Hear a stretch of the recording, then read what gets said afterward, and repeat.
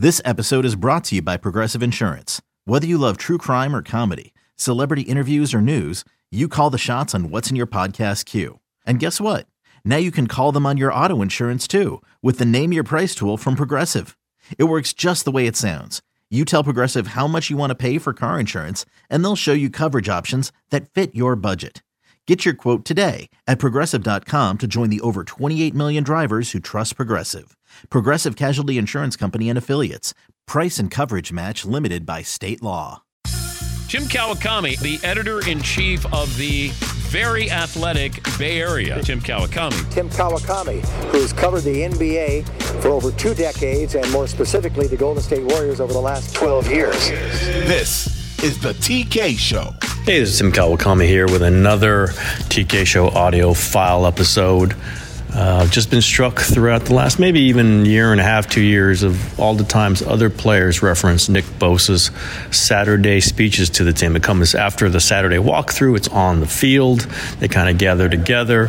And Bosa's kind of like, he talked about how like scared he was when he was given this assignment. Shanahan has said why he assigned it to him. It just kind of gave it to him once, I think a couple years ago when they won, and kept going to him. And now there's a real meaning to this. Kind of a guy, quiet guy you wouldn't think would be the big speech maker and isn't normally, but in this one moment, this Saturdays, he's a guy they all look to with words of advice, wisdom, things he picks up from his teammates. You'll hear it on this conversation I have with Nick. We had it during this kind of dead week after his podium, and I wanted to talk to him about this. I talked to some of his teammates. I talked to his dad about it, Kyle Shanahan, just how this all developed, what it means for the team, what it means to Bosa, and how he's kind of emerged as, again, not the most vocal leader. That'd be Fred Warner.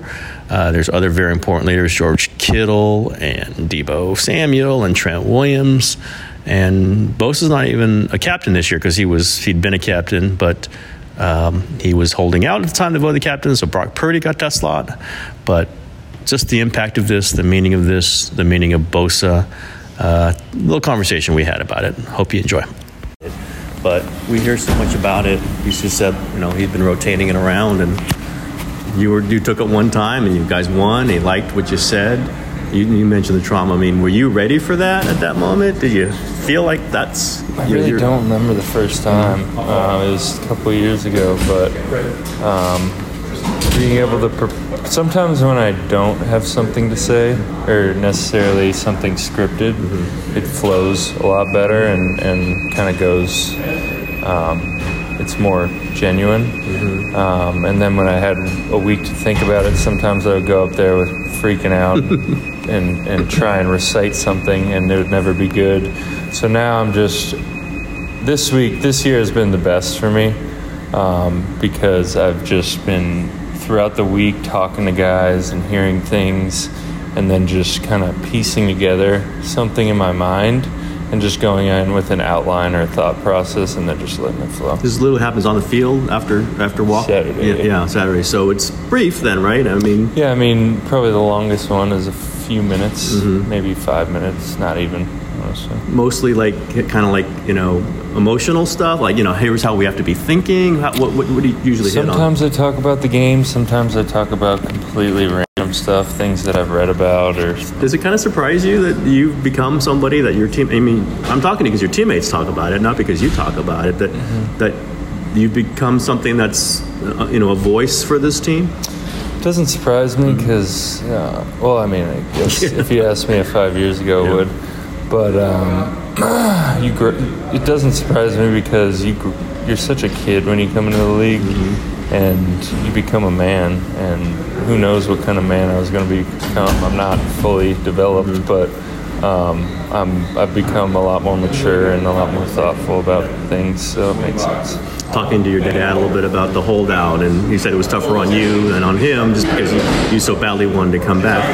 Now that you're a little ways away from it, how hard was that, knowing how important it is to be in this locker room, how important your guys think about you? What was kind of going through your mind, maybe even the later stages of that? It was brutal. I just remember it being really brutal. I never really had time to think about it because I got thrust right into the season, and never look back. But it was extremely tough, way more stressful than I thought. I didn't think it would go down as far as it did, and I'm happy it's completely out of the way. And even the beginning of the season, I was kind of putting too much pressure on myself and not necessarily trusting the fact that I earned this, and kind of thinking like I need to keep earning it, which of course I do, but I got it for a reason. I mean, your family's so strong and on this stuff, on the financial part of this. But was there a moment like, let me just come in, like, you know?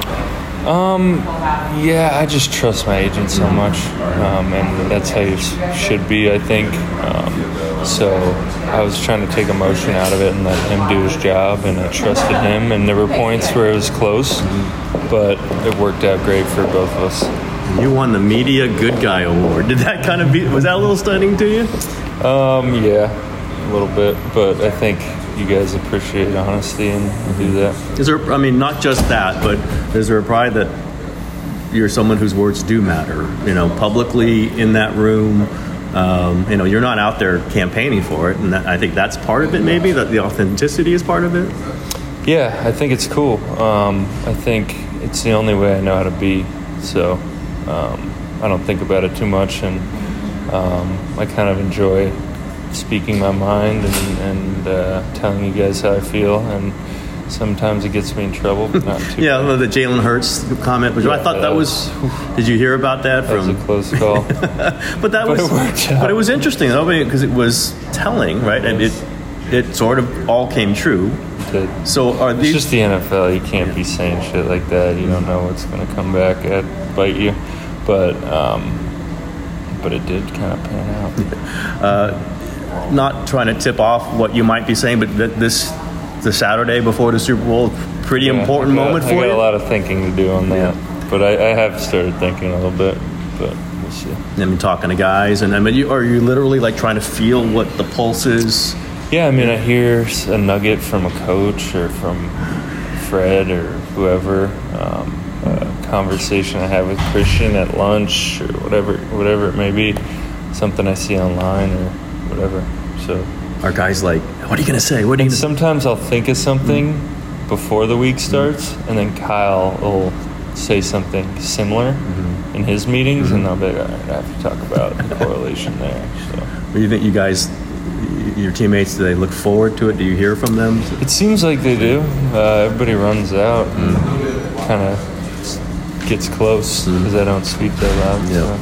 So. All right, Nick, listen, I appreciate it. Yeah.